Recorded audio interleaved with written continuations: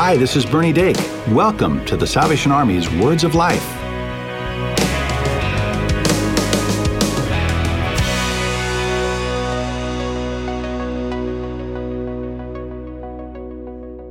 Welcome to Words of Life. I'm Bernie Dake. And I'm Cheryl Gillum. Welcome back, Cheryl. Good to see you, Bernie. Hey, everybody, and welcome to the first episode of a very cool 7-week series, Discipled by Algorithms.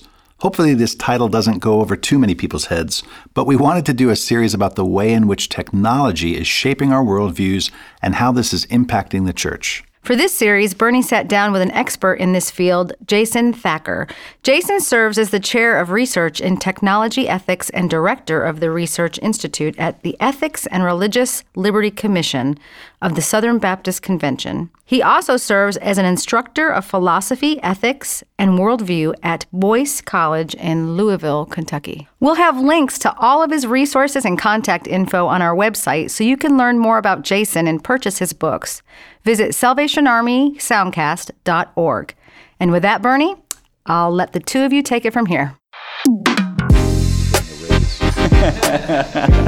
Well, but God has gifted you with a little bit more hair.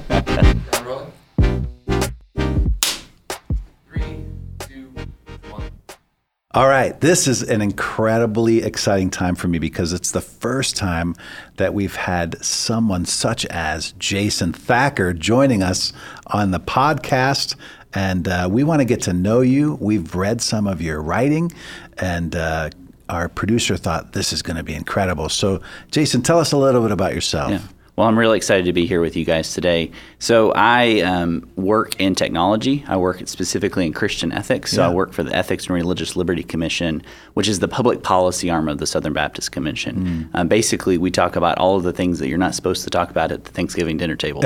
So religion, politics, social issues, all sorts of different, at times divisive issues, especially in our modern society today, but doing so from a thoroughly gospel and Christian framework. Yeah. And so we talk about the nature of Christian ethics, specifically getting in for me is kind of nature of technology. How is it forming and shaping us? How should we better think about these tools that are always around us? I mean, within even looking at both of our wrists right now, we both have an Apple Watch on. Right. Like technology is always around us, but often we just fail to give critical kind of thinking about the nature of it, what it's doing to us, and then also how to better use it. I'm not sure if I like to refer to it as an Apple Watch. I like to refer to it as a reminder to get out of my chair and move around every so often. Yeah. I keep getting nagged by it. I love that aspect of technology for sure.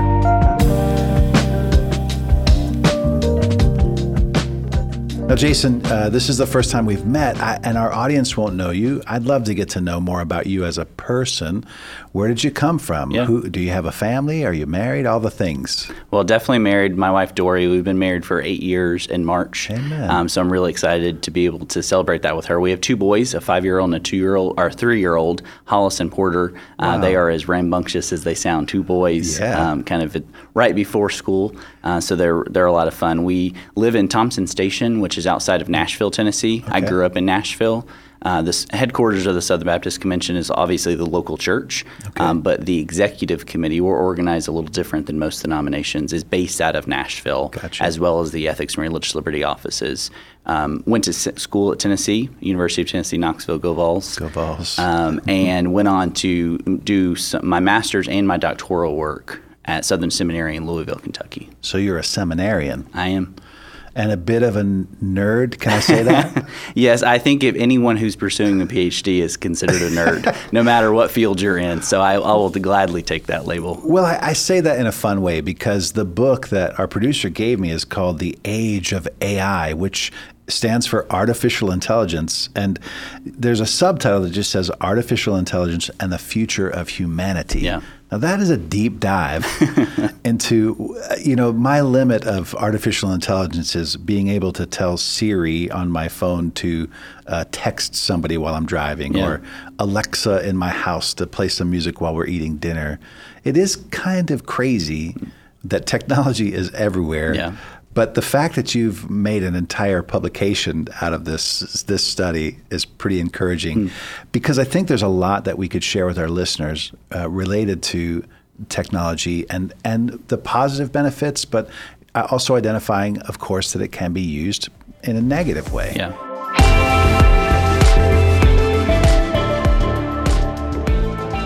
You talk about technology in itself not being evil. So the question I have for you on behalf of all of our listeners at Words of Life is technology neutral in that regard? And see, that's kind of the misnomer. So often when we think about technology, we like to think, is it good or bad? And we just want the answer. Yeah. And then people will say, no, it's more of a tool, and that tool is neutral. It's just really about the ways we choose to use it. And I think both of them are kind of not really getting at the core of what is technology. And I think that's one of the most, if not the most important question we can kind of ask in the digital age. And so there are many different ways, especially from more of kind of an ethical and philosophical and even theological look about what is technology. But essentially in the book and kind of in my further work, I talk about the nature of technology is that it is a tool in the sense that we use it, but it also shapes and forms us in very particular ways. And so it's not neutral in the sense that it has values. So one philosopher will talk about it in the nature of it's a value-laden activity. And what he means by that is that our tools are encouraging us to use them in very particular ways. Yeah. And I think a good example for the kind of everyday listener is to say, there's the old adage, when you have a hammer, everything looks like a nail. Right. So we're familiar with that, and I can attest as a father of a 3-year-old and a 5-year-old, we had a little toy hammer that they would literally, you would hand it to them, and something magical happened. Everything turned into a nail. Right. My head, my foot, the wall, their brother, didn't matter what it was, we were going to hit it like it was a nail. And there's an ethicist out of Tennessee who talks about it in the nature of when you have a smartphone with a camera, everything looks like a status update. And what he means by that is he's kind of updating that adage to say technology is shaping us, it's forming us, it's encouraging us to use it in very, very particular ways. And often we just fail to acknowledge that. So in the book, I talk about the nature of technology. It's not neutral, but it's also not good or bad. Sure. And what I mean by that is it's something larger than just the tool in front of us. It exists in an ecosystem, and it expands kind of what we think we can do. I'll say in the book, it expands our moral horizons, meaning expands what we think is possible. But really, a lot of the modern questions we have about technology are really not new per se. Sure. They're the same age-old questions that we've always asked as a people, as humanity, just in light of new opportunities. Right.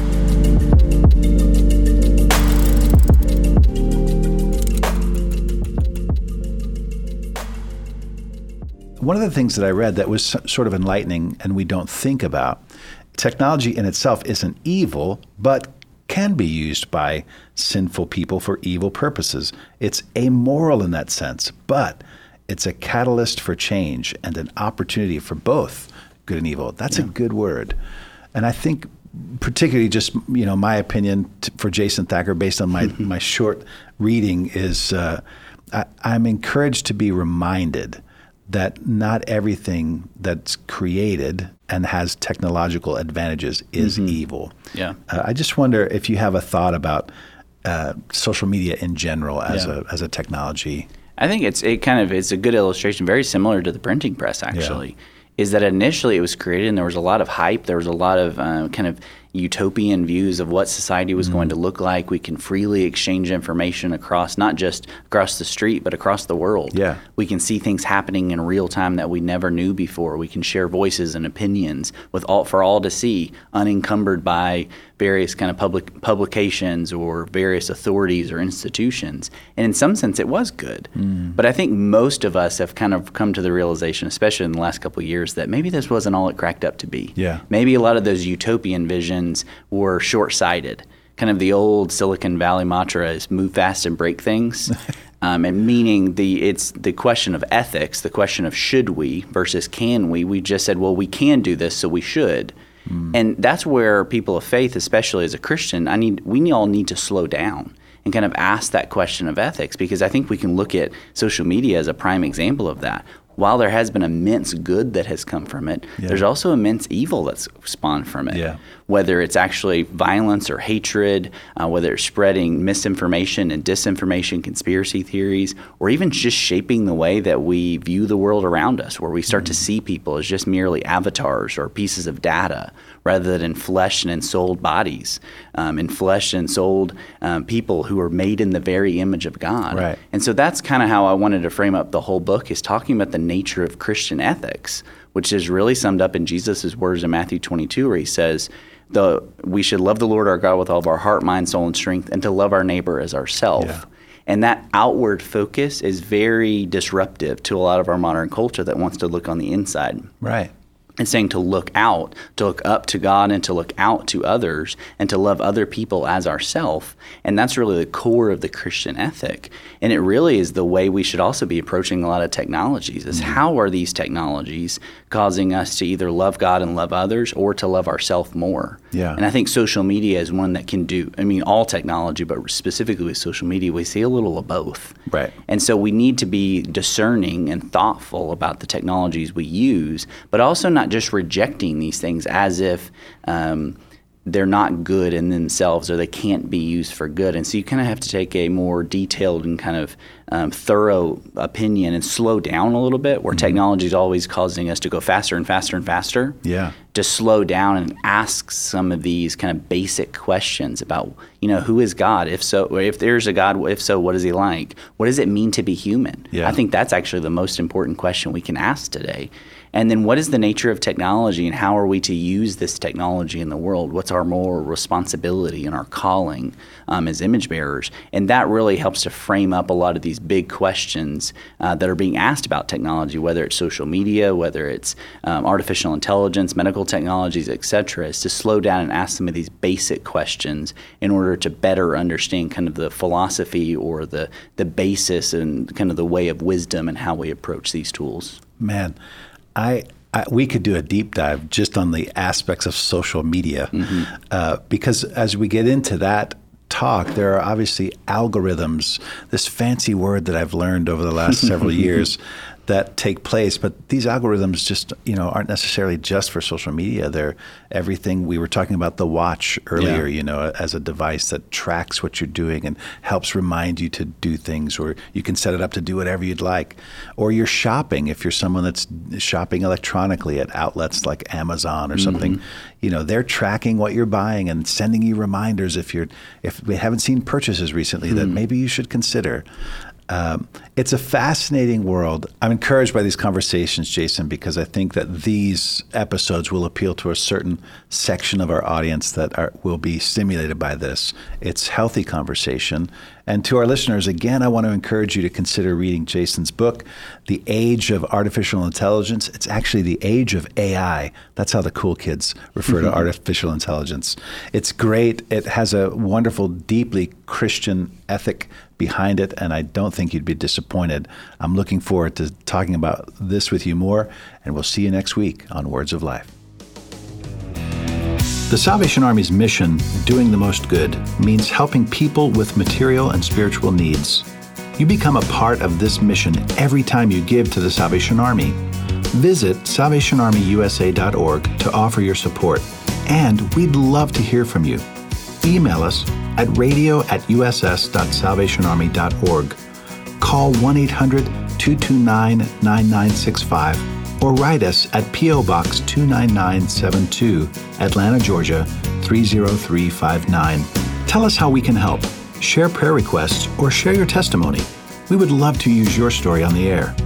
You can also subscribe to our show on iTunes or your favorite podcast store, and be sure to give us a rating. Just search for the Salvation Army's Words of Life. Follow us on social media for the latest episodes, extended interviews, and more. And if you don't have a church home, we invite you to visit your local Salvation Army Worship Center. They'll be glad to see you. This is Bernie Dake, inviting you to join us next time for the Salvation Army's Words of Life.